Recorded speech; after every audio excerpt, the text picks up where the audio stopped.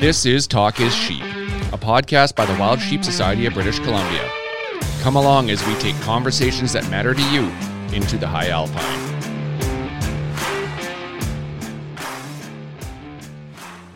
Mr. Hamilton, good day from balmy, sunny Victoria. It's sunny outside here. It's a blue blazer. It's probably 8 or 9 degrees, which is pretty crazy for now. Like I'm already wearing flip-flops. The wife says about mid-March is when the shorts and flip-flops come out for me. So right on schedule. So this episode, this podcast it's a bonus episode. We're basically calling it our Act Now Supercast. So it was a number of different podcast platforms that we were brought together. Wilderness Locals put it together and reached out to a number of us and said, hey, do you guys want to jump on a podcast and talk about what's going on in Region 7B? So tee us up. What's happening in Region 7B for those that haven't, and I guess what is Region 7B for those that are outside of BC? Well, basically Region 7B is the Peace. Region 7A is the Dominica. So pretty much roughly just north of Mackenzie, all the way up to the Yukon border is Region 7B. So that goes Alberta to the coast, all the way up. It's a massive, massive area.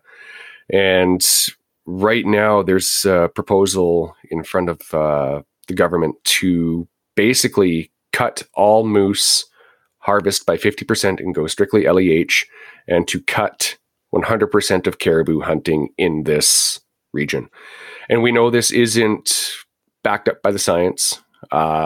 This is actually to try and help with reconciliation, which the Wild Sheep Society fully stands behind, First Nations rights and title.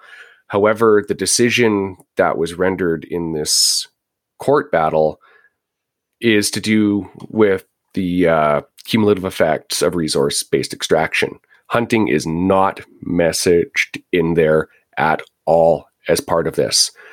So it's an important issue to deal with immediately. And we have till March 23rd to engage with our politicians, the ministers, the premier, and to engage on the AHTE site. Basically, when you sign in to do your hunting licenses, your LEH applications, it's there. We'll drop a link into the show notes here. You simply log in, you scroll down to that piece, and you click support, neutral, or oppose, leave in a respectful comment. That's what we need to do.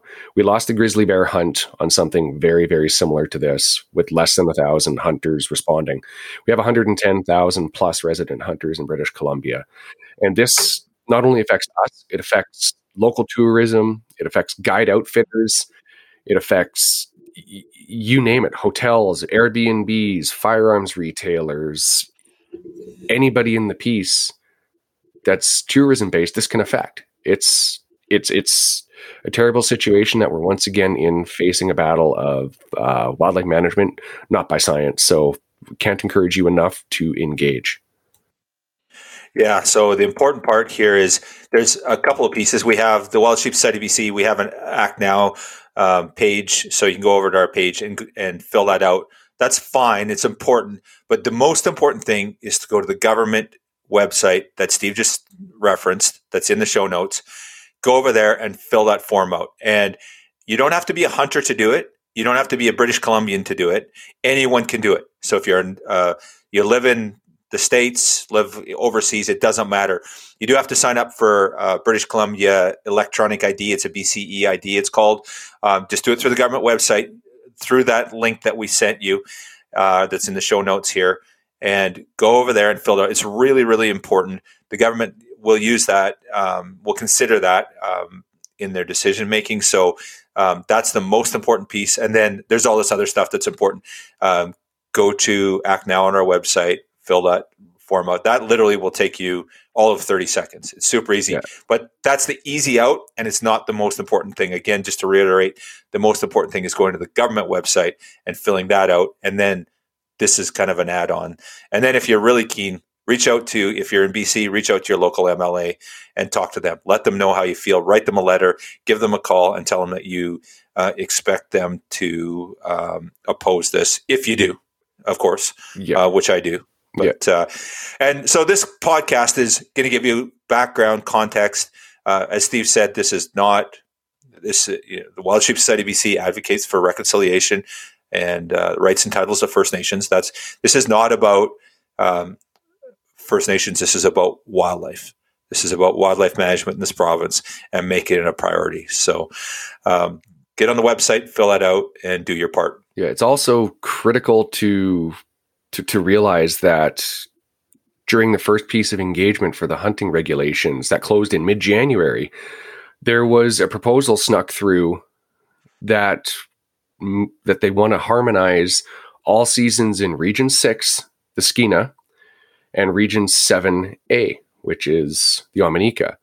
So if this goes through in 7B, that means there's potential for moose and caribou to be managed in 6, which means LEH for moose, no caribou, and 7A, which means full LEH for moose and no caribou. So it sets a dangerous precedent. This goes through, that's over half of the province immediately changes based on populism.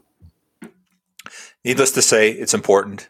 If you could just spare some time, help us out here in BC, even if you're outside our borders. It matters. It counts. You can do it. There's nothing wrong about it. You don't have to lie about where you're from or anything. You just need to have the input.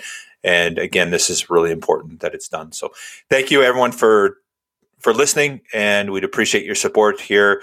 These campaigns are really, really important to preserve our hunting heritage and make sure that, we can still recreate and be for sustainable use on the landscape. It's really important for our future, and we need to stand up and support each other and make sure that we're doing the right thing. So enjoy the bonus episode, Supercast, we're calling it, on Act Now.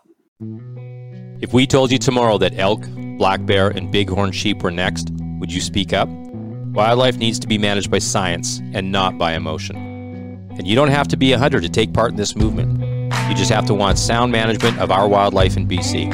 Go to wildsheepsociety.com/actnow to use your voice and demand that BC not use our wildlife as pawns in a game of social management.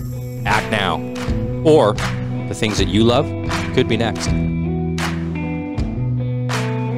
So this is a giant, I've been calling this the super podcast, but this is a giant podcast with a whole bunch of guests, or a whole bunch of hosts of podcasts around our province here.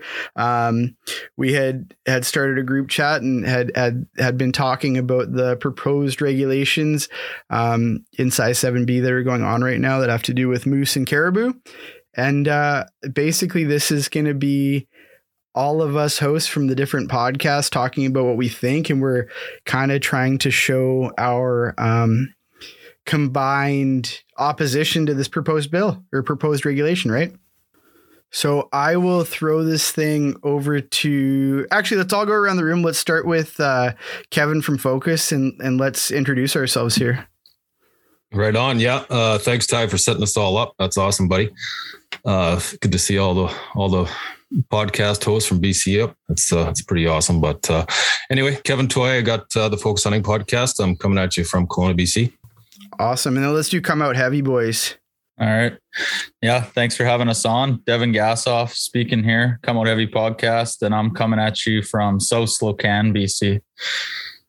And I'm Curtis Gassoff, and I'm co-host of Come Out Heavy Podcast, and I'm coming at you from Quesnel, BC. Wicked. Then Jay. Yeah, Jay Nickel, host of The Mindful Hunter at Vancouver, BC. Then we got Nolan. Hey, I'm Nolan. I'm in North Vancouver here, and I co-host the Beyond the Kill podcast. Then we got Kyle and Greg. Yeah, thanks, Ty. Kyle Stelter, Talk is Sheep, podcast for Wild Sheep BC, and I'm in Victoria. Hey, Greg Rensmeg, actually the only one here not a podcast host, the secretary for the Wild Sheep Society of BC and the chair of the Government Engagement Committee. So I'm the one clogging up all your feeds lately. There you go. And then Dylan. Hey there, it's Dylan from the Eat Well podcast, and I'm joining you from Vancouver on the traditional territories of the Squamish, the Tsleil-Waututh, and the Musqueam First Nation. There you go. And then Aaron. Hey everybody, it's Aaron. I feel like I'm coming from way up north compared to all of you. I'm representing straight out of Dawson Creek in northern British Columbia, and I've got coming from Corlane Sporting Goods and Hunt Hard Talk Free podcast. And then Travis. I see you saved the best for last here. Well, I think I was going last, so yes. Hi, thanks for having me on the podcast. Travis Bader, host of the Silver Court podcast. Right on. And then me, I'm Tyler from the Wilderness Locals podcast. So, and then I will turn the floor over to Jay here, and we'll get this conversation going. Yeah, right on. Thanks a lot, Ty. So I think in order to just set the stage, just for everybody listening, just to clear up what is going on, and keep things pretty high level, because I do think there's a lot of intricacies in the topic that we're about to discuss. And I think it's wise for us to talk about the things we know and don't talk about the things we don't know about.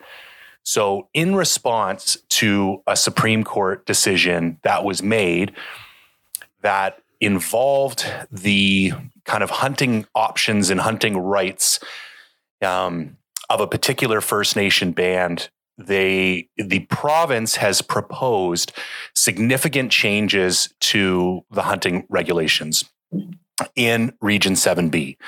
And these would primarily result in, a 50% reduction in moose harvest, all moose going to an LEH, and caribou being shut down in 7B as well.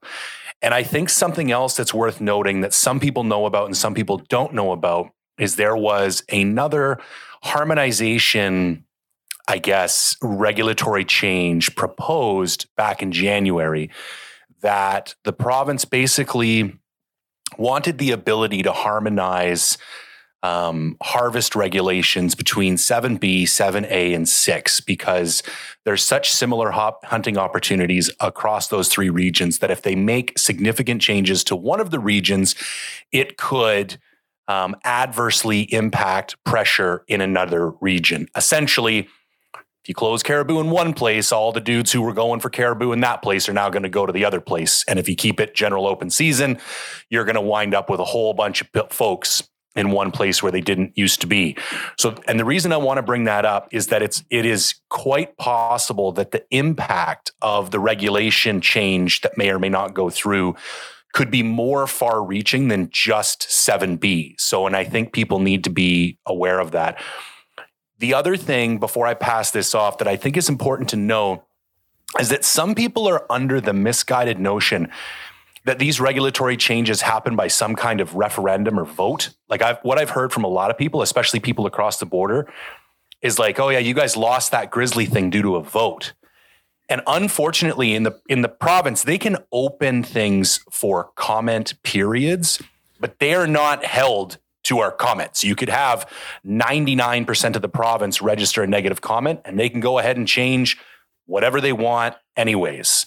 So it almost makes it that much more important to communicate the public sentiment. But in the same breath, I'd love to start having an even deeper conversation about how we could potentially address that issue, because it would be nice to have some more public input over these types of changes.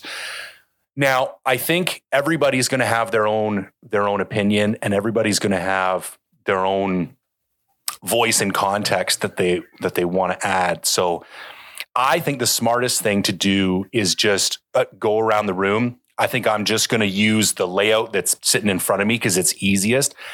And maybe if we could all, just take 2 or 3 minutes just to open up the conversation and kind of maybe give some of your unique insights into what you think this means for the province and why this is or isn't a bad thing, because I think everybody's free to have their own opinion. And Greg is to my immediate right, so I'm going to just toss it over to him. And then Nolan, you'll be up on deck after that. Yeah, just touch on what you said, Jay. It's a scary precedence for the North. If you remove caribou hunting, all the caribou hunters are going to move over to Region 6. If you limit the moose hunting, they're going to go to where it's open. And I think that's the biggest worry to me. And then when everyone starts moving to those areas, that's where the regulations are going to start changing again. I think it's just going to be a snowball effect and just continue around the province. It's a scary thought to me, but that's all I really have to say on it.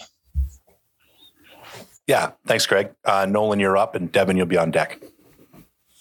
Yeah, I think, for me, I think it's more of a far-reaching concern than just our hunter opportunity. And I don't know, maybe this isn't the most popular view on it, but I think what's more concerning than that is sort of what our government is doing is they're showing us that there's a lack of commitment to wildlife management, and there's a lack of commitment to conservation, and there's a lack of commitment to the Indigenous communities. And so I think what we need to be focusing on is not necessarily the message that we're losing hunter opportunity, because I don't think that really resonates throughout the rest of the province or even the rest of Canada. For a lot of people, that's seen as a very singular issue. And then there's a lot of people, particularly in the city, that they're not going to grasp it. They're not going to engage in it. There's enough stuff going on in their lives that it's not a strong enough message. And I think, beyond just losing, opportunity on moose and then having that span into pressure elsewhere and on caribou, I think it's very troubling for us to watch this happen within the province, because what it's showing us is that, we can fight amongst ourselves, whether that's against the outfitters or whatever, or saying to the government, we need more opportunity. But at the end of the day, if we don't stand up for the actual environment itself and push back against industry and that kind of resource extraction that's unsustainable, I don't think we're going to have any wildlife left to be, basically fighting over. Yeah. Thanks, Nolan. Well put. I'll toss it over to you, Devin, and Kevin, you're on deck. Yeah, I mean, to kind of build on what Nolan's talking about, and it kind of goes without saying with most of us, and I think most people that are as passionate, we fight about everything. Like, we fight for all of this, right? Like all of us sitting here, there's not one of you, and there's a whole handful of other guys like Tanner from Frontiersman's a great advocate for this. Like, we have all these things, and we always care, but we have guys that are like, well, I've never even been to Region 7. And I think that's like the number one thing that I try to drive home, because I'm down here in Region 4. I grew up in Region 5. And you got to remember that if they don't care about that, they're going to easily move into the next one. We've talked about the Region 4 LEH, the sheep. That one too is the same incidents. What else is next? Like what's going to be the next closure that we just don't see, that they're already making these deals? They already see an opportunity to do this again. And I think that's the big one that I've been trying to wrap my head around, and also just pass off as much to people who are asking and friends and what my thoughts are on it. I mean, that's kind of my broad thought on the whole process, and holding the government accountable is number one. Whether or not this decision has any science that can back it, which we're not seeing, that's just holding them really accountable for these decisions and why they're making them. I mean, that's my first thoughts on it. Yeah. Thanks, Devin. Kevin, I'll throw it to you, and Kyle, you're up next. Yeah. This issue is definitely multifaceted. And I think Nolan, he hit the nail on the head there, and so did Greg and Devin. I mean, what you touched on there, Jay, the issue of, Region 7, 7A, 7B, Region 6, all following the same path. That's just, I grew up in Region 6. I hunted Region 6. That's where I started hunting. And to think that,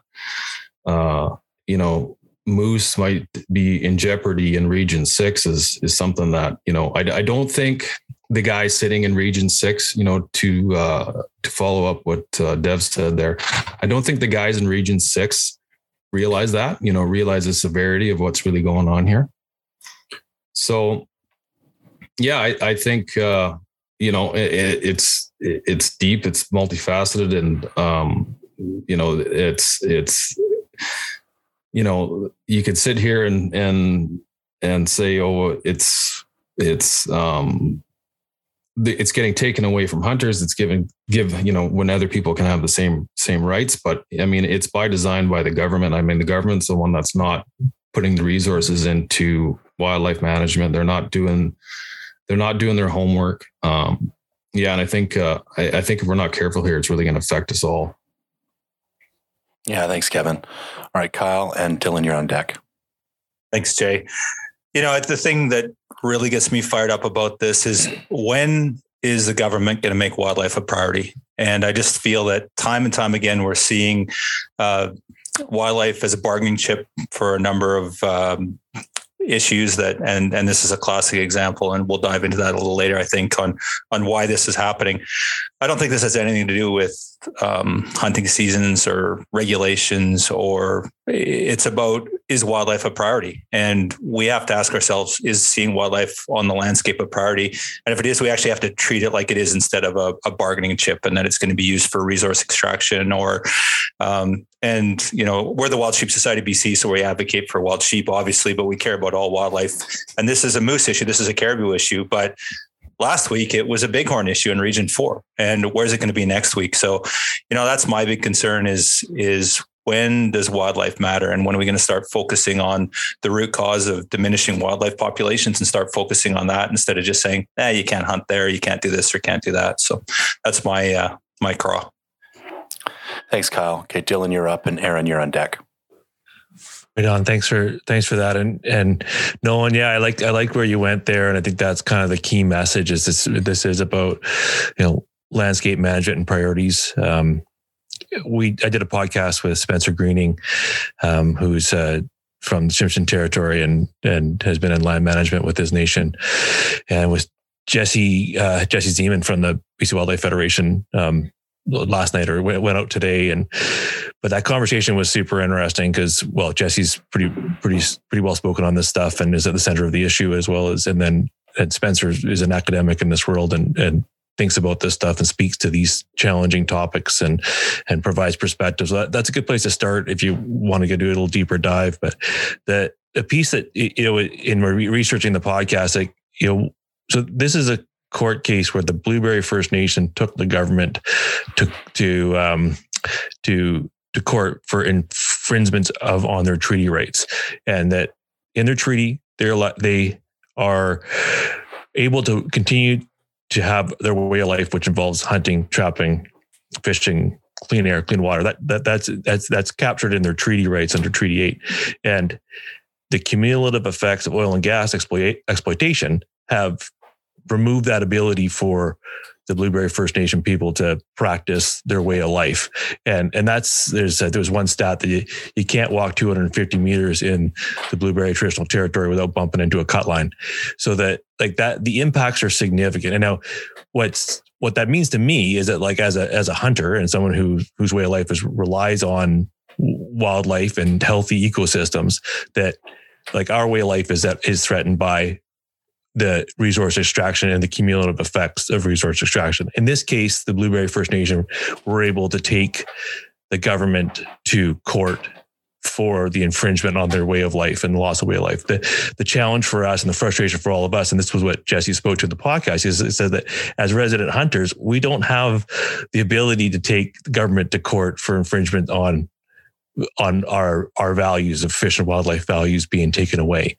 And that's something that, Kyle's frustration and the work he does, all of us are frustrated by how we just cannot make wildlife a priority. And how do we tell the government that this is a priority? And going back to where Nolan is talking about this, like, we need to be able to tell a story it's not about moose allocation or reg changes. This is about the priority, not that the government not taking care of ecosystems and the wildlife, and ultimately all the people that depend on their way of life for those ecosystems of wildlife. So I'm hoping that we can tell a much more, or challenge the government to see things and tell stories that people understand what this is about. It's not just about a regulation change. It's about where our priorities are as a society. I'll pass it to the next person. Thanks, Dylan. Aaron, you're up, and Curtis, you're on deck. Thank you very much. You guys have pretty much knocked it out of the park, hitting all the major points here. I just got out of this, went through the same process with the caribou, with the CCCR, Concerned Citizens for Caribou Recovery, and went down the same sort of path, hoping that we'd be able to have the people would have a say in these decisions being made, as opposed to just the governments and the First Nations. I thought everyone else needed to be represented as well. As we all are here for the same reason. We're all here for conservation. That's the number one thing. None of us want to see a species wiped out, and we all want to see animals here for our children to hunt down the road as well. So first and foremost, I want to see the moose numbers up where they need to be as well, but we need to focus, like you all have pointed out, on the science. We need science-based research to make these decisions, not just a knee-jerk reaction overnight. Boom, we're just going to shut down all moose hunting. Well, let's do some count. Let's figure out some other methods that we could come up with of proper data, as opposed to what the NDP have done now time and time again. I mean, the consultation process is another thing that I find quite frustrating. And I don't mean to be the negative guy here just because I just came through the process on one species, now jumping into another species. But I mean, right within 2 to 3 weeks, we had over 55,000 signatures petitioning the government on what they were trying to do. And we just had 3 basic demands that we wanted a seat at the table as people. And we just wanted science-based data and information to be shared in an open forum. And 55,000 signatures in 2 weeks, and it meant nothing to the government, basically. Like we were trying to kick the hornet's nest, and to no avail. It's ended poorly, I'd say. But again, we all want conservation. We all want to see the species continue to move on, and we need it's got to be science-based. You guys have all kind of hit all these talking points. So I'll shut up from this point on, and I'll be that negative guy just jabbing. And yeah, I agree. No, it's good. Thanks, Aaron. All right, Curtis, you're up, and Travis, you'll be on deck. Yeah, there's not much more I can say than what all you other guys have said already. Kind of running out of things to talk about, but the science-based thing is, for me, that means everything. Like, if you're using the wildlife and regulations to buy votes or to buy more rights for exploration or whatever, we're taxpayers, we all live in the province. We're voters. We should all have a say. And to do kind of a backdoor deal type deal, like what happened, I think, I don't know. It's what can you do if it's falling on deaf ears, right? You could send the truckers to Victoria, but I don't know if that's going to make any difference. But it's frustrating being a resident hunter, and the grizzly bear thing. I talk about that still, and I heard it before it was happening. And when it happened, so many people were just in awe. Like, I can't believe they did that. Well, it starts there where it doesn't ever end. Once they take one thing, it's going to go to the next thing, and then it's going to go to the next animal. And I would like to see more information behind it. Like, if you're going to close it down and go to LEH, well, what are the numbers behind that? Like, if they're going to give out 10,000 draws or something like that, well, then your odds are pretty good. If you want to hunt that area, maybe you'll get a draw, but where's the information behind all this? I haven't seen it. I don't know really much more to say, because you guys have all kind of hit it out of the park. Thanks, Curtis. Travis, you're up, and Ty, you'll close it out before we open up the floor. Yeah, I'm going to follow Dell's lead there. Really, I mean, we're a very small sampling here of hunters in British Columbia, and we're all echoing the exact same things. Like Devin says, hold the government accountable for what's happening here. It's a very important thing. And I think that's where most of the hunters within the province are leaning towards. I mean, when Dylan's talking about the treaty rights, essentially the lawsuit that came through says, the treaty rights to practice their lifestyle will not be forcibly infringed upon. And it wasn't 1 or 2 different resource extraction events that are causing the infringement upon the Indigenous rights, but it's a cumulative effect of all of these. and they recognize this in the courts. Yet, from my understanding, nowhere in there do they talk about the resident hunting. Yet that was what the province went to in order to essentially take that next step, take that move to say, look at what we're doing. Look at how we're showing that we're going to give something here. And it's just a very bad precedent, because there will be more lawsuits like this one. And there will very likely be similar results as we go through. And if we don't look at the science when we're making our decisions now, and we make poor decisions as we move forward, it's just that much easier to make the same poor decisions as we keep moving. So there is a need to take a very scientific look and a very reasoned look at why our decisions that we're making now, which are going to impact everybody, and the impact of wildlife, which impacts everybody, are being made. That's essentially echoing what everyone else here has said. Yeah, thanks, Travis. Over to you, Ty. There's two major things that I've realized in the past, I don't know, 5 or 6 days. What are we at here? I think we're 6 days into this. The first thing is that hunters in BC, resident hunters as a group, there's 110,000 of us, and we cannot show up. We just don't show up. Like, we've banged on every door, shaken every tree. And I mean, I would be shocked if there's more than 2,000 signatures or opposes on this thing right now. Which is just shocking to me, because it's like, we have this social obligation as hunters to be conservationists. And like, I mean, you guys know from chatting with me privately and stuff that I started hunting as an adult. And when you start hunting as an adult, you go through this whole thing of everybody around you wants to know why you're hunting. Why are you doing this thing? You're going to go out and shoot an animal. It's this whole snowballing thing. And because of it, you get all these built-in answers, right? You're like, well, you have to explain conservation to every single person you've known your entire life that doesn't understand why you do this thing. So like, when this stuff comes up, you look at it, right? You look at these proposed regulations and you go, there's no science here. There's nothing to back this stuff up. Right.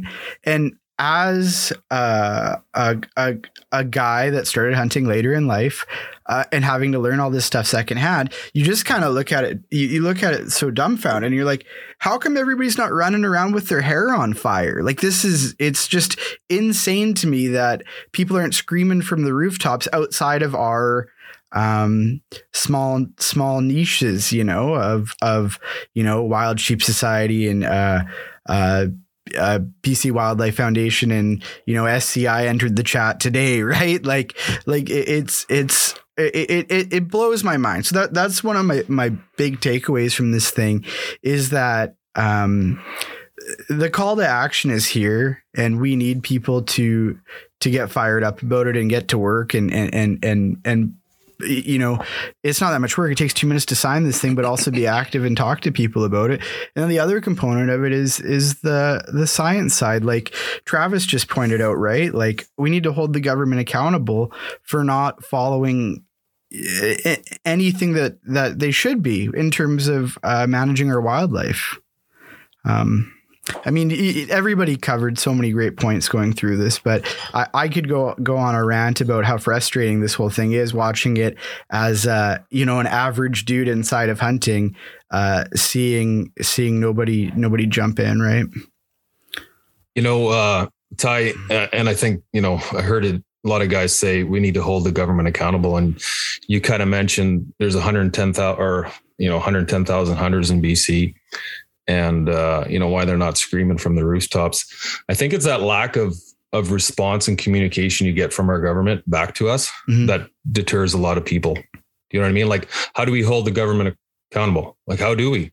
I don't know. Do you know what I mean? Like, what's the step? A lot of people don't know the steps to take to do that. Mm-hmm. Dylan, you wanted to jump in here? Oh yeah, Dylan. Yeah, well, on that note, exactly. And I do work for government, and I spend a great deal part of my day writing in response to letters that come in around people's park management issues. And it's kind of incredible.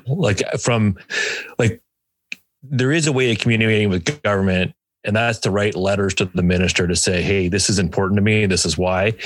And we have a responsibility as public servants and the minister to respond to those letters.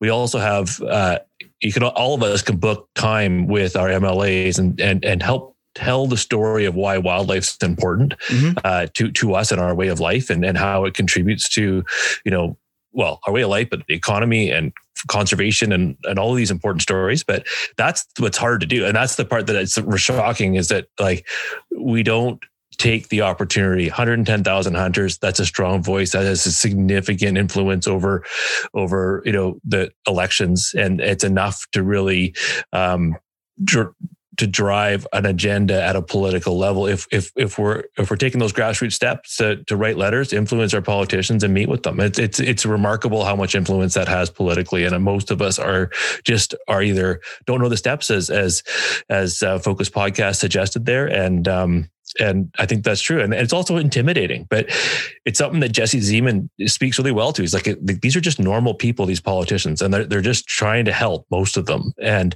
they just don't know what, and they will follow the best story that, makes sense to them. And we can help them tell a good story and influence them. And I think that's quite possible. And they're just normal people trying to do a good job, and it's a hard job.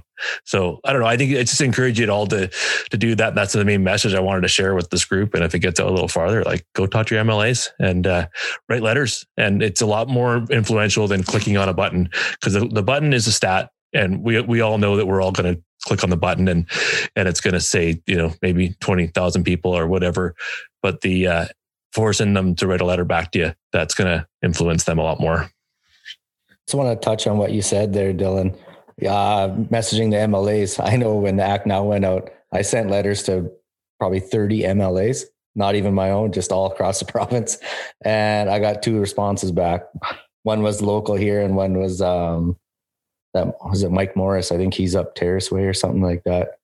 But I was sending them out to every single one of them. And, it's either in the junk mail or they just deleted it. I don't know, but. Yeah, and you see it. Well, you got to write. Go ahead, Dale. No, I mean there's a responsibility for government to write back to you, and if they don't write back to you, write again, and they're responsible. They have to. It's part of the democratic process, right? So I encourage you to. I mean, and even 2 responses, that was influence, right? And those folks are doing their best to try anyways. But I have more of it's kind of a question and maybe a thought. And Dylan, you might have insight here. I mean, Kyle or Greg might be a good lead in here too. And we can do it. So say we get 100,000 hunters on board, and it does it, and it sways somebody. At what point, BC is proud, besides just our hunting and that kind of wildlife, BC has it on our license plate, beautiful for British Columbia, our tourism, all this shit, everything that we stand for in BC. We're proud of our wildlife and our wild lands and our wild places. And you know what? I think it's Katrine Conroy right now. She's our wildlife minister or whatever she is. At what point do we need another position that actually, and maybe this is that stewardship or that committee, but when there's an actual member that this is what they do, this is the full-time job, the funding's finally there, and someone takes care of this as a full-time job and not a secondhand job. Is there any insight to that, or is there any answers to those types of questions? Would that be more like a lobbyist?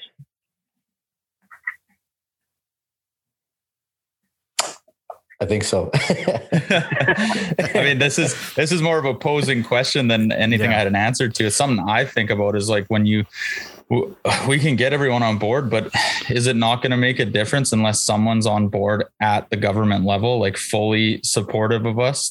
We get to vote them in, or the government votes in. There's another minister, another position to be filled. Is that not the case? Let's throw it to Kyle here.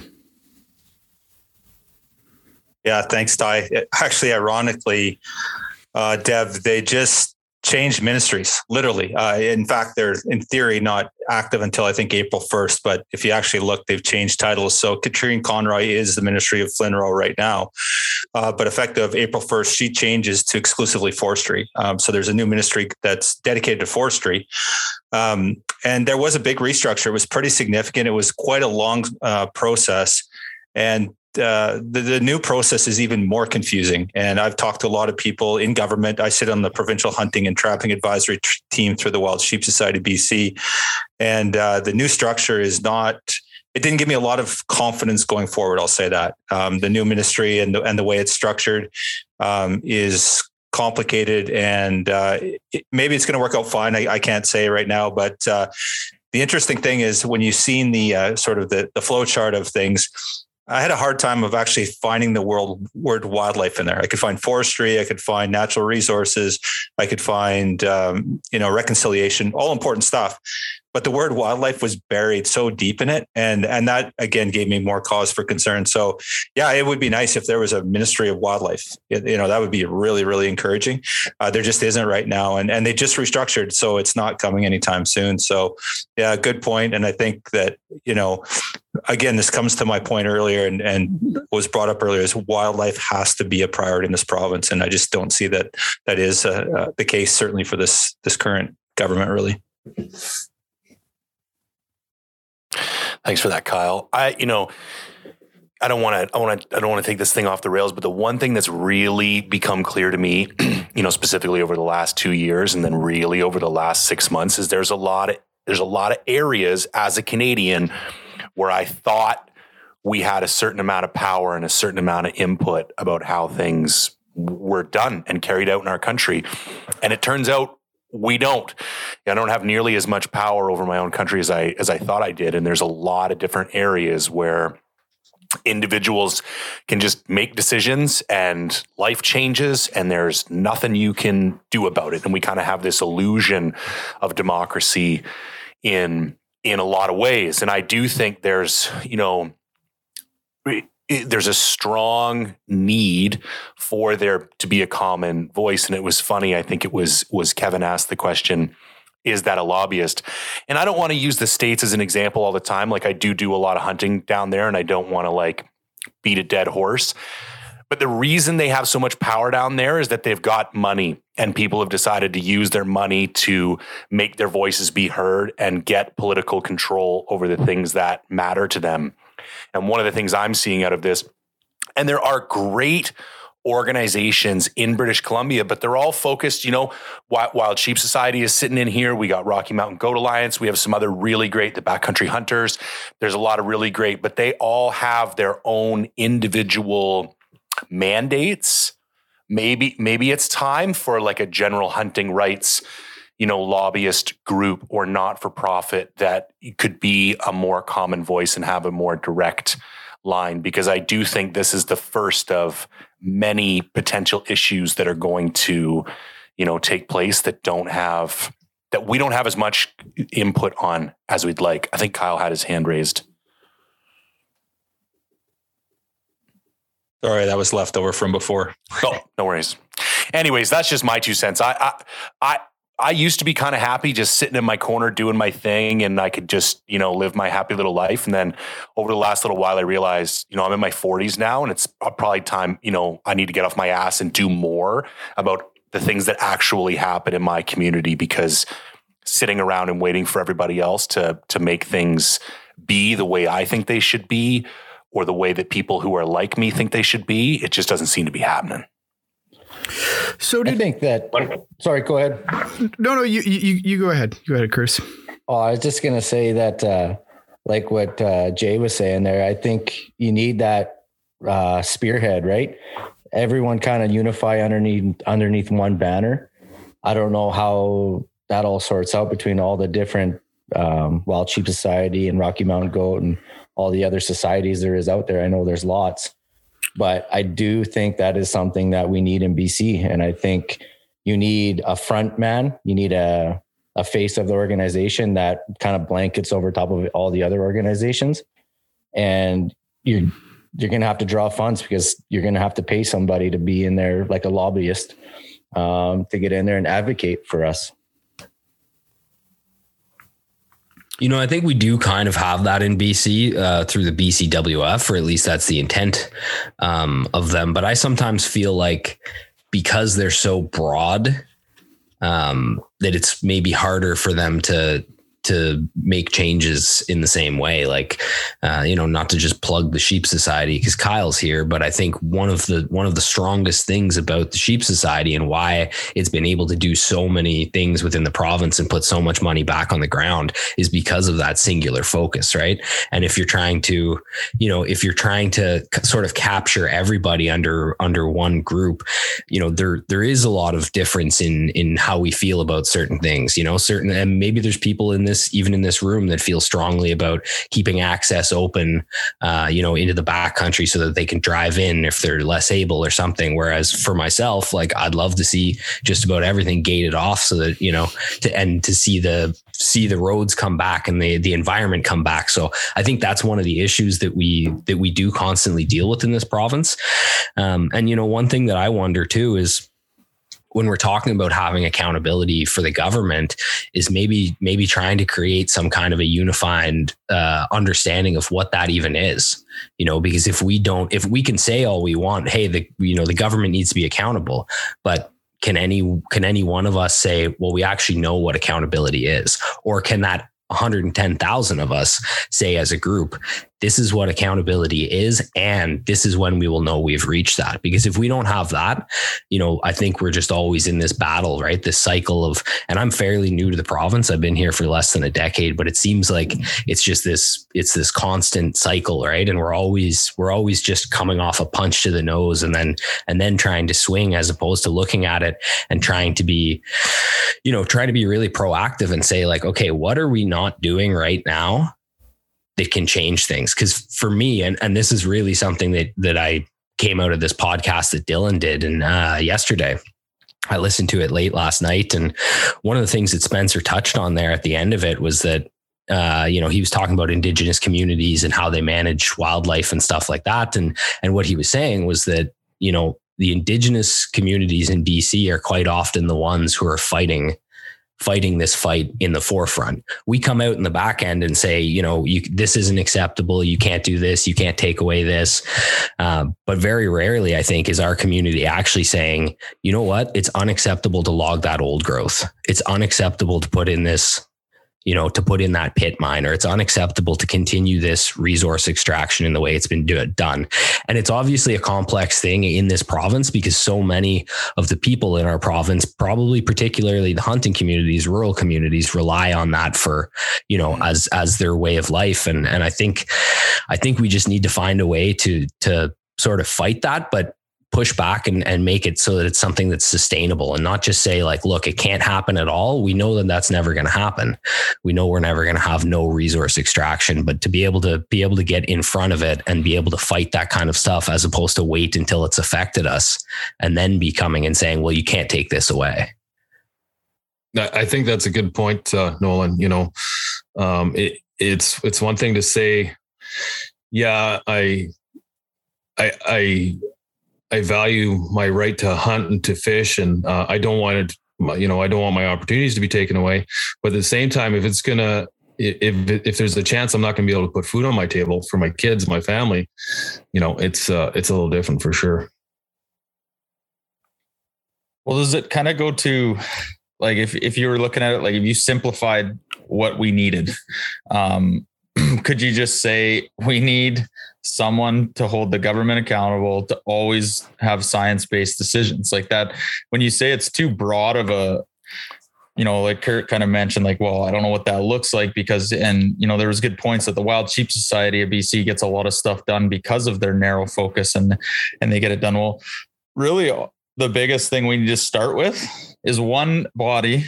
It doesn't even have to be a group. It needs to be a person, or maybe it could be a group, but all they do is hold them accountable for every decision that is being made when it comes to our wildlife is science-based. And that's like your first simple approach to it. And then from there, if it gets to something, well, then that's what it is. And obviously that's easy to say and a lot harder to do, but I mean, you always got to start at the simplest thing. Isn't that I think to have that. Go ahead, Dave. I was just going to say, isn't that the responsibility of us as hunters as a whole, though, right? To call out bullshit when we see it. Yeah, I was gonna add in there. I think it would be most effective to have somebody in that with that power have a seat in government. Now, it was a while ago when this happened, but I remember the Liberals, they amalgamated, I think it was, Kyle might know this better than me, but they amalgamated wildlife and land resources together to be one big super resource, or they said at the time it was going to have more power because they would be concerned about one thing over the other. They can kind of worry about both of them, but obviously that didn't work. So let's throw it back to Kyle here. Thanks, Ty. Yeah, the thing is that concerns me is we all I think on this call, we're all going to sit here and espouse science-based wildlife management. It's one of the 7 tenets of the North American wildlife model. But I can tell you for certainty that there's a lot of people that don't think that way. And there's people that are advocating for the government with voices, a lot of voices that are saying that they don't support that. And there's people that are saying that model has to change, is that it's broken. So I agree, it's really important, but it's not even that they're not following the principles that they're supposed to. They don't even believe in those principles, some of those people. And so they're getting advocated every single day. And the wolf call in Northern BC is one classic example of that, where there's groups out there that are saying wildlife management should not be based on science. It should be based on emotion or opinion. And there's a lot of that. So it's something that, we have to turn our mind to, that we are a small minority of hunters. Again, that's why all 110,000 of us kind of get our shit together, because there's a lot of people out there that don't believe the same things we do, even just when it comes around to science-based wildlife management. So it has to start there. I saw one today that is kind of a little bit off topic here, but I saw one today that would inform the non-hunting public. I just put it in my story on Instagram. It's hilarious. Somebody sent it to me because they know I'm into elk. This person's a non-hunter. It was like a CBC article about how the Roosevelt elk herd has been spotted for the first time in 100 years since being extirpated by hunters in the area. It's like, it's a transplant herd. There's a legal season on it right now. It's like, it's like, it's our responsibility to educate the public, because there's so much anti-hunting going on all the time in the most, innocuous ways, right? Like a news article. It didn't seem like an anti-hunting news article to the person that sent me it, but then you look at it and you're like, this is complete BS, right? That's what we're working against a lot, right?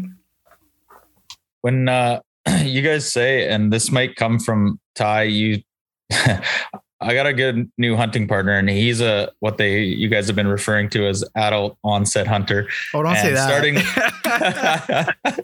Starting later in life, you guys got yourself educated quicker than any of us, and I'm sure Kevin and a bunch of these guys, or anyone. I don't know how late you guys or when you started hunting, but Kurt and I started when we were 10. Or even earlier, shooting grouse. And you guys got yourself educated quicker, and I would actually say better than most of us traditional, grow up hunting in BC type guys. And what I mean by that is, you just said it's our job to educate the general public on why hunting's valuable and what we do as hunters and conservationists. That has never been taught to us. And it probably should be, is what I'm kind of saying, is like, there is a ton of hunters in this province that have no idea what that means. Like, what do you mean? Our parents, we never talked to, and we didn't even consider non-hunters. I mean, we grew up in a community that basically everyone hunted, or at least everyone we talked to and grew up with hunted. So that alone, just being like a topic of, we need to educate the non, is such a new thing. I know One Campfire's working their hardest to do it. I know there's a ton of people out there, and we do our best, but to be honest, like, I'm probably not doing the best job, because most people that follow us or listen to us are probably the hunters. So that's an interesting point, an interesting way to look at it. I think I was just going to say, I think you're right, Dev, because Jay, you and I, we kind of had this conversation today too about that. And being a person myself who grew up, from the time I could walk, I was fishing and hunting. I mean, the adult onset hunters are doing a way better job than I think a lot of the guys who just grew up and, it's just take it for granted.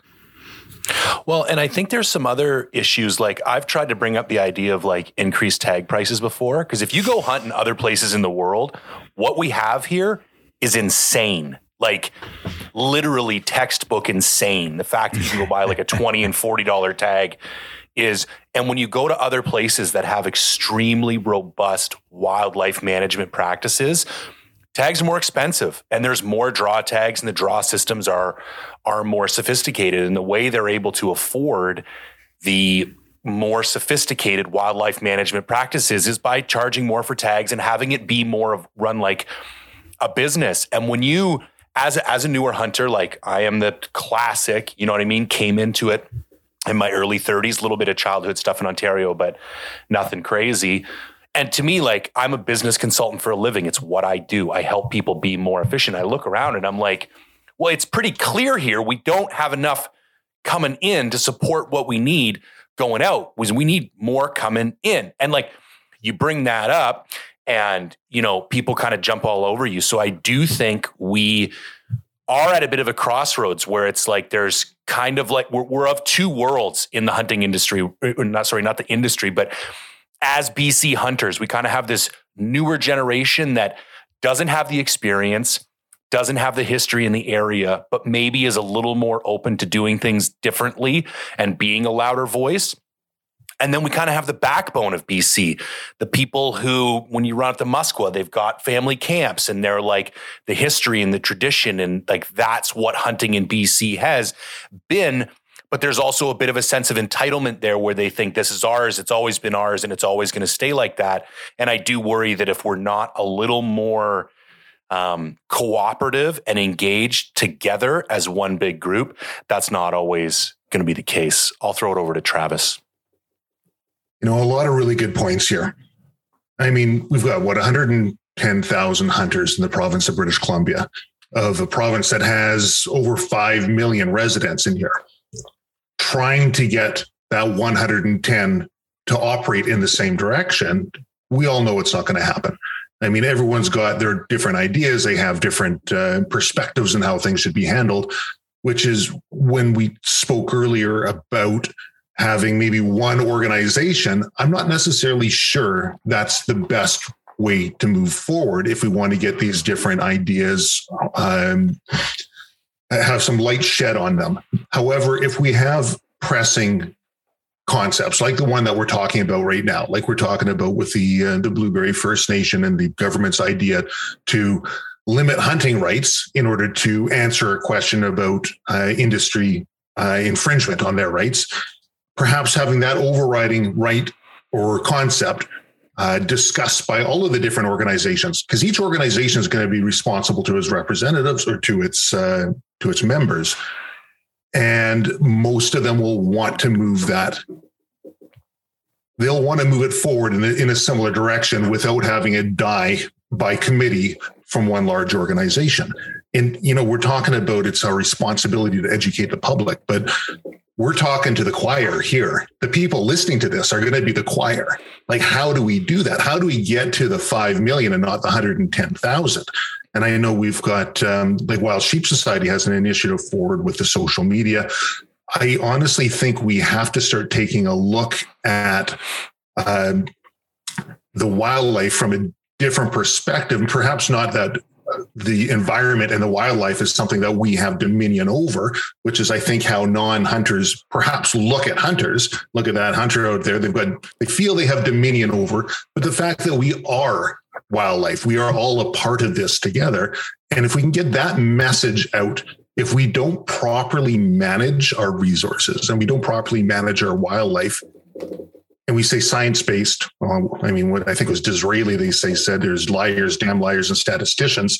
Like, what's science-based when we look at it? So come to an overall consensus of what is good for the province, what is good for our wildlife, and that should stand the candle test, essentially. I mean, you hold that up to a light, whether it's something the hunters agree with or don't. If it's good for the wildlife, good for the environment in the long term, it'll most likely work with what the hunters want. A few different tangents, try to cover a few topics at once.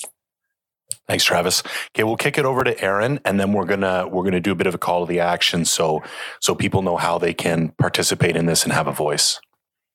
As someone living up in Region 7, the one thing that we really notice here that hasn't really been touched on in this discussion yet is this has reached far beyond just hunting up here, that we've seen all natural resources, all permitting has been shut down. So a good chunk of my clientele, my customer base, are, I'm not going to say unemployed, but they see the taps being turned off in all the resource sectors up here. And so there's, as much as this is affecting hunting, it's affecting ways of life, which also then affects our industries and everything like that as well, because there's everything's being turned off.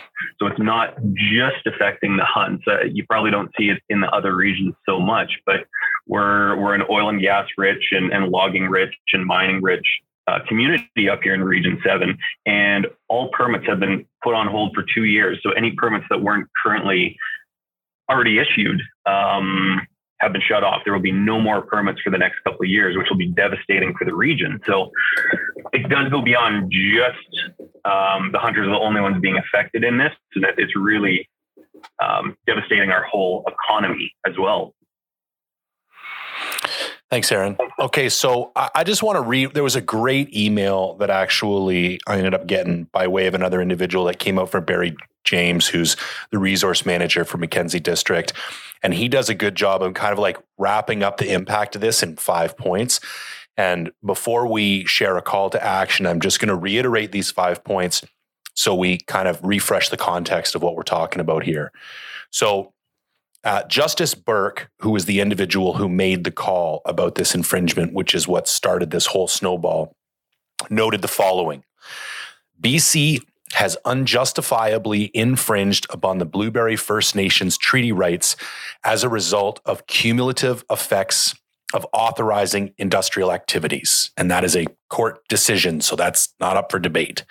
2, BC may not continue to authorize activities that breach the promises in the treaty. That's what Aaron was just talking about the permit freeze. And BC chose not to appeal this court decision. At this stage, number 3, at this stage, we have no ability to assess the impact that hunting authorizations may have on First Nations rights to hunt. And this goes to what, Devin keeps driving home. There is no data that supports this at this point. May be true, may not be true. We don't know. Number 4, hunting is one of the most important matters for all Treaty 8 nations, and it's important to address impacts to those rights. And I don't think any of us would argue that point. It's how we address those rights that we want to participate in that conversation. And finally, as a result, the interim measure that is proposed would be a 2-year plan to reduce moose hunting by 50%, close caribou, and start a path to co-management with Treaty 8 First Nations.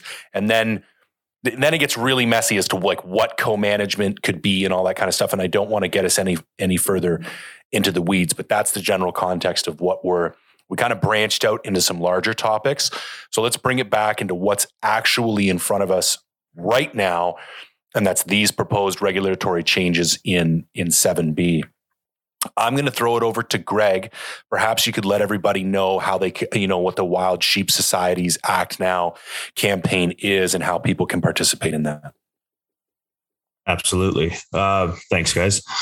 So if you go to our website, www.wildsheepsociety.com and then /Act Now, we have a 4-step process there to assist in pushing. Step 1, it's a link that'll take you to the government page where you can oppose, stand neutral, or be for the 7B proposals, which most of you should have seen by now. Our step 2 is a form letter that will go to your MLAs. You can print off there. You can edit it. We have drop down tabs where you just have to enter your email, your MLA. It's very simple and it's dedicated to your MLA, so they have to respond.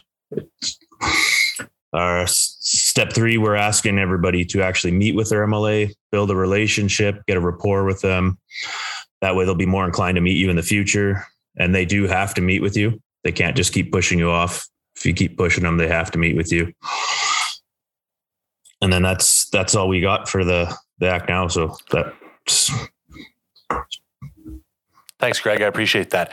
Ty, I'm going to throw it over to you. Perhaps you could share what Howl has done for us and how people can take advantage of that. Yeah. So, Charles over at Howl, we chatted right when this first happened, and I threw it over to Greg and Steve at Wild Sheep, and I think Tanner from Frontiersman got involved there too, and got those guys all the info. What Howl does is they basically automate the MLA kind of emailing process, and they basically have this set up now. So there's a form that they have here that you fill out. It's just your first name, last name, email. There's a pre-done letter in here. It's a great letter. And what it does is it actually emails all 86 voting MLAs in the province in one shot.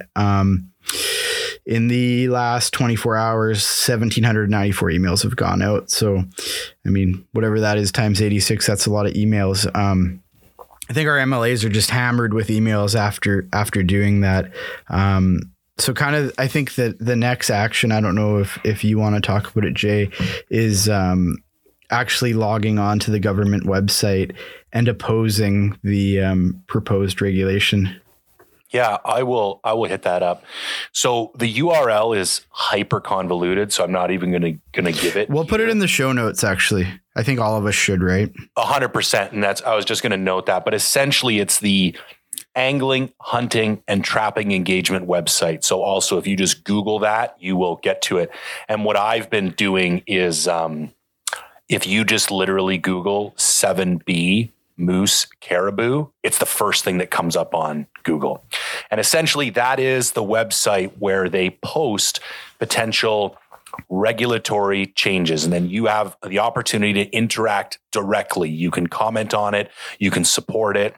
You can oppose it. You log into this with your BCE ID, which if you're a hunter, you've already got, no problem. Ty has been doing a phenomenal job on his stories, and even on some of his posts, he's got a little 4 or 5 step process. So on Instagram, Wilderness Locals, you can go to his page, and essentially you log on, scroll down to the bottom, click oppose, and then you have to enter a comment. And what we've been recommending to people is that we would prefer to see a science-based approach to decision-making within the province. And because we don't have data to support this decision, we oppose this decision as it currently, or these proposed regulations as they currently stand. And the last point I would like to make on this is that you do not have to be a resident or a hunter in order to do this. I've made my child a BC ID. I've made my wife a BC ID. I've made my brother a BC ID, and they have all, whether they're aware of it or not, logged in and opposed this thing. So anybody that you're related to, the other thing is I've got hunting buddies that aren't on social media. They've just tapped out of this thing. And I've been texting anybody I can think of. And the one guy's like a very dedicated hunter, and he had no clue. How would you? They don't email you or send this out. And he was like, oh, shit, I'll get right on it, man. Sorry about that. And I sent him the link and he logged in. So I really want to promote a grassroots approach here. Hit up friends. It takes 5 minutes. I've got people who follow me in Pennsylvania, and they're sending me messages like, you mean I can go do this right now? I'm like, yeah, man, just go make it. Absolutely. And they take the 5 minutes and they do it because they want to participate and they want to help out. So that's, the really great thing I think that One Campfire does, and I don't think it gets enough love for it, is that we are a minuscule percentage of the population as hunters. And although the recruitment drive is good, we will never recruit enough hunters in order to be a significant element of the population. But what we can do is get the fence sitters, the people who are non-hunters, but still respect and appreciate our way of life, to help us and to be our allies in this. And I think that is a much more likely path to becoming that large segment of a population that has a voice that's loud enough to actually have an impact. So that would be my last call to action, is reach out to your friends and family, ask them to take 5 or 10 minutes out of this day, because we could literally double or triple our impact without having a single new hunter come to the table, just by asking the people who care for us and support us to participate in this struggle with us. Kyle, I'm going to put you in the hot seat, okay? You bet, buddy. Out of all those call to actions, what's the most meaningful? What's the most powerful? It's a trick question. Yeah, I'm not following you. What are you looking for? It's all of them. Do all of them. Oh, yeah. Okay, sorry. Yeah, of course. For sure. But in all seriousness, in your experience, what have you seen make the biggest impact?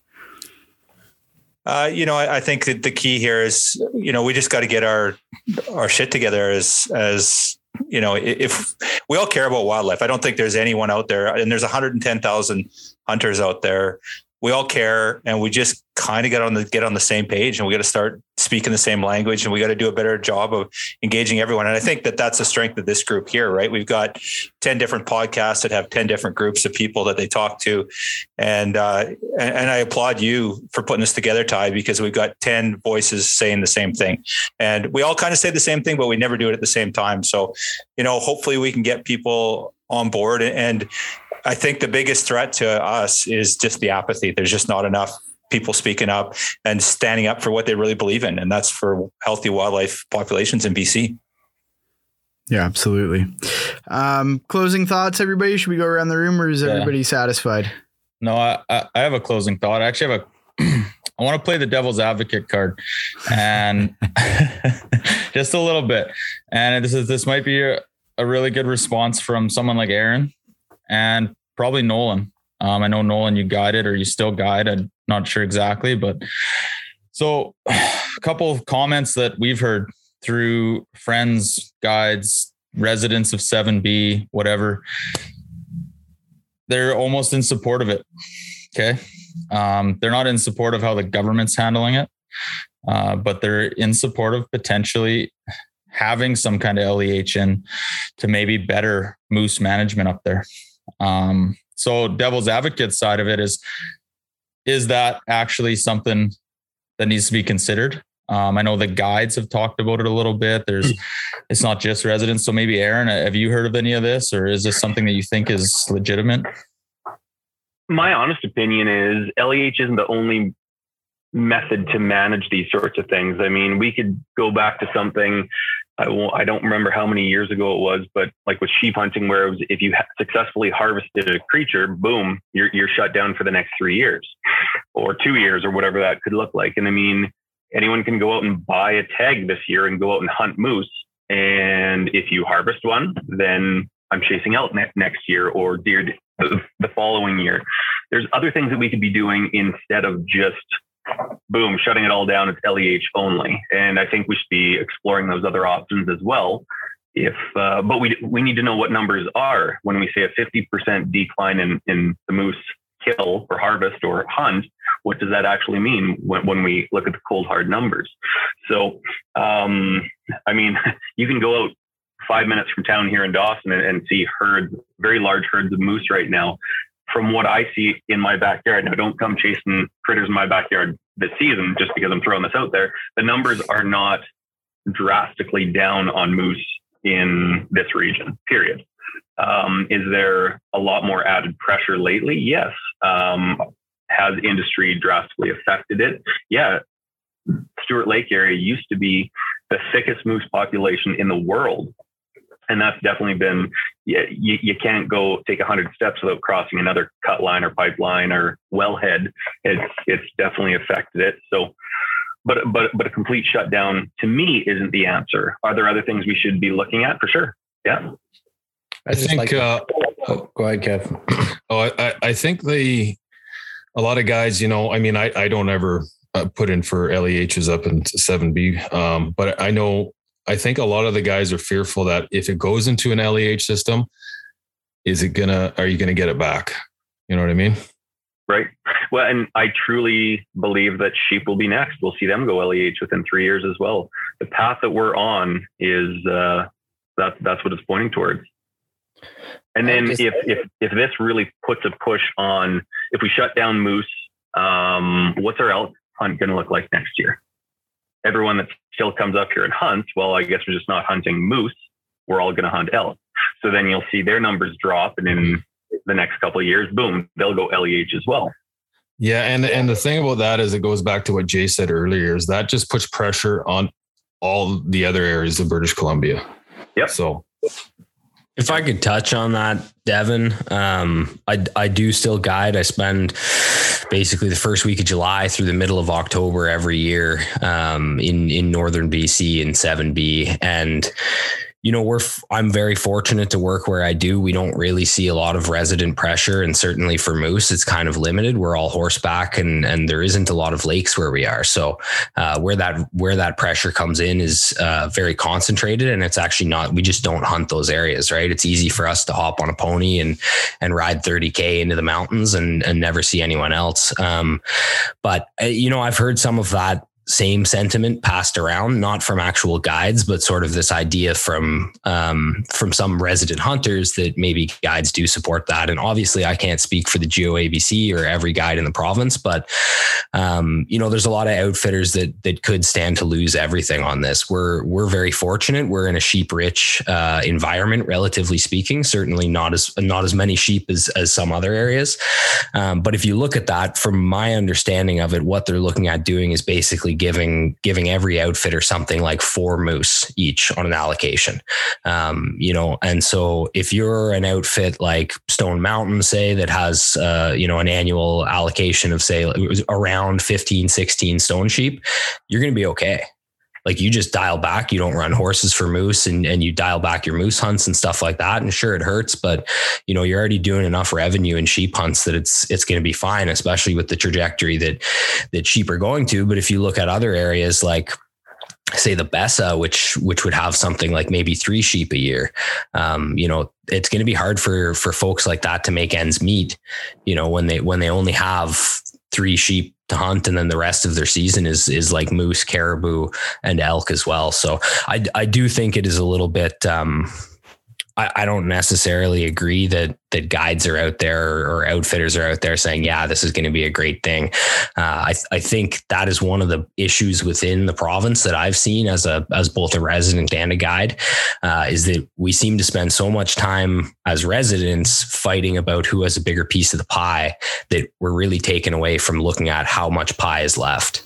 And you know, when we focus on that instead of focusing on pushing the government to manage wildlife with science and to make sure that, you know, as Kyle said and others have said here, that wildlife is actually an important thing in this province. Like, to me, that is the number one, beyond what opportunity we have. It doesn't matter how much we fight about who has more opportunity when we just continue to watch these things happen, right? And time again, we've seen that it's not about science. It's not about actually, you know, it's not that there's a moose decline and that they're restricting this, or, you know, even with the bighorn sheep in Region 4, right? Like, we need to be holding our government accountable in some way, or trying to push towards saying, like, look, putting things on LEH is not enough. There needs to be a commitment to wildlife. There needs to be a commitment to rehabilitation.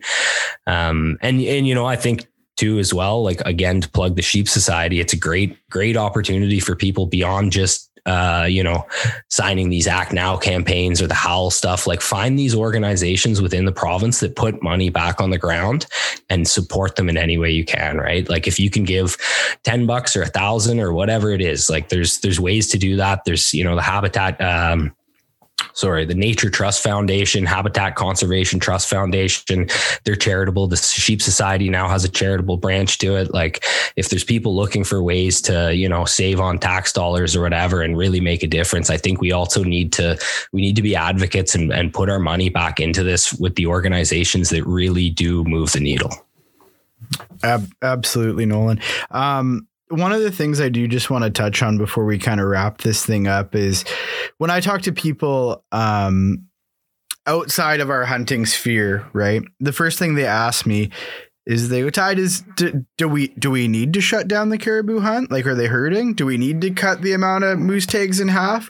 And to kind of speak a little bit to the point that you just brought up, Nolan, is like, I think a lot of us, we get so busy worrying about our piece of the pie, we don't know how much pie is left, right? So Jay and I have been sharing our obsessive compulsive notes, you know, for a week here, and I'll throw it over to Jay. He's kind of got our kind of moose and caribou stuff that we've been compiling here. I know it came up earlier in this podcast and we kind of moved away from it, but I'd like to just kind of give the audience a scope of sort of where we're at right now. If you want to let her rip, Jay. Absolutely. Thanks, Ty. Okay. So the current population estimate is 60,637. Now, a sustainable harvest for moose, yeah, for moose. And a sustainable harvest for moose would be 5 to 10% of that population. And if you had wolf control in those zones, you could go up as high as 15 to 20%. There's currently wolf control for caribou recovery in 12 different management units. So to put some numbers to that, a sustainable moose harvest would be somewhere between 4,800 and 7,500 in the Peace region. Currently, the government is proposing limiting the harvest to 635 animals, which is about 10% of what an arguably sustainable harvest target would be. So there's currently, as we've all discussed, no scientific support to close caribou hunting or reduce the model hunter harvest by 50% net loss. And just to put some actual meat to those numbers, if we wanted to reduce the hunter harvest by 50%, you would need to have up to a 70 to 80% reduction in hunters. That would result in a 75 to 85% reduction in hunter days. And the potential economic impact to the region by not having those bodies up there hunting those days is estimated to be somewhere between $14 and $16 million to those regions. And for anybody who's been up there, there's whole communities that don't see a whole lot of action. And really, there's probably entire hotels that only exist because of the money that they're able to make during hunt season. So we just wanted to put, those are numbers that we don't, that we do feel pretty comfortable sharing. And so I don't think it's a stretch that this is a pretty aggressive over response. So do we know how many animals were harvested this year or in the last season?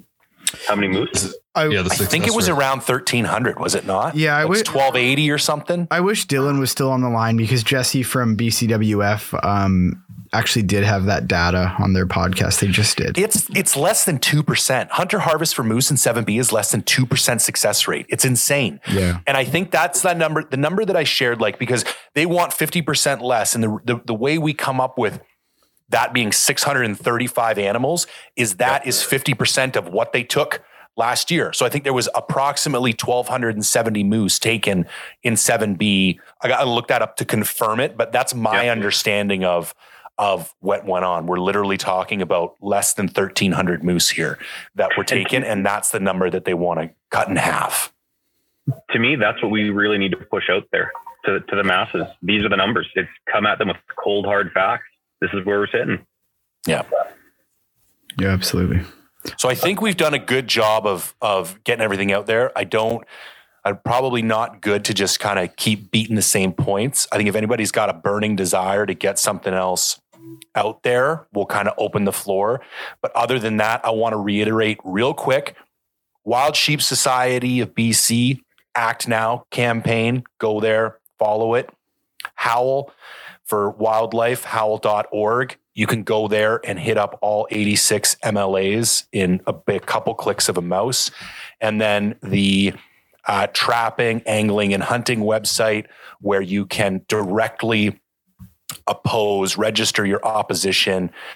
So there's 3 different kind of courses of action. And then the 4th would be booking appointments directly with MLAs and getting friends and family support on board.